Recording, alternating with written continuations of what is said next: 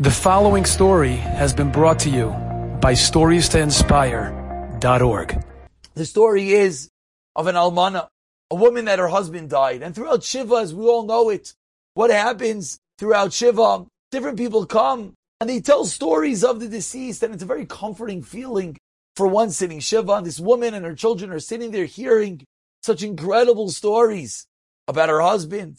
He was a carpenter, and he would fix tables, but people would say how they'd bring him everything, and he would fix it, and he would say, yeah, pay me tomorrow, pay me next week. And of course, they never paid. And that was just his way of allowing them to not pay. And stories, how he always overextended himself, how people would come just to talk to him, and people would come, and he would even lend them money.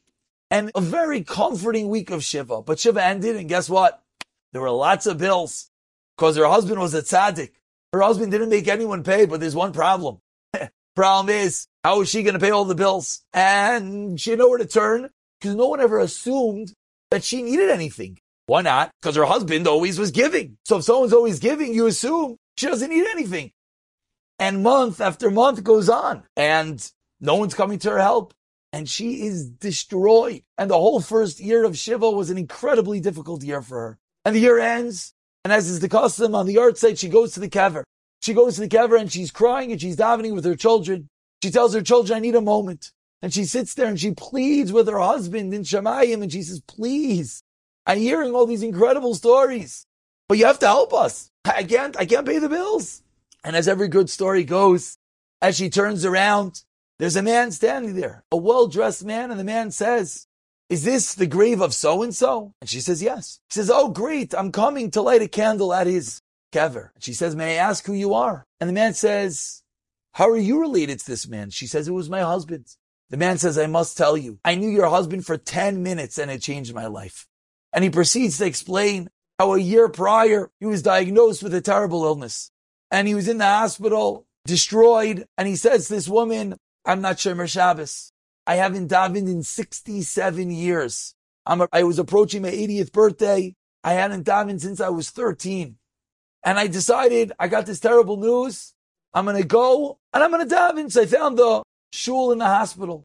And I walk in there and it's silent. No one's there. But then I hear from the front. I hear by the parayches.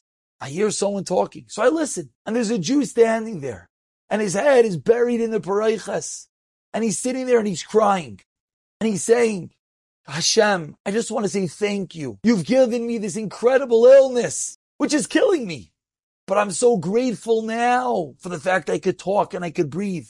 And the man proceeds to list every faculty that now that he's so sick and about to die, he has come to appreciate. And this man, this well-dressed man who's telling the almana, says, I'm standing there listening, blown away, as the man is conversing with his father, with Hashem, thanking him, how he doesn't care about the petty life anymore. And the conversation that this man had with Hashem ended. And the man says, I wanted to go over that man, but I couldn't bring up the courage.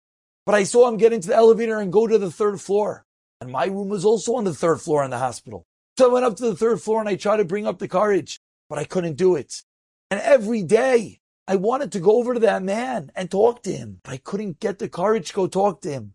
A week later, I finally built up the courage. And I went to his room and I asked the nurse, where's the man that's here? The nurse said, who? And he said, the man that's in this room, I need to talk to him. And the nurse, with a tear in her eye, said he was just nifter this morning. So this man turns to almana and says, I knew your husband for 10 minutes, but he changed my life.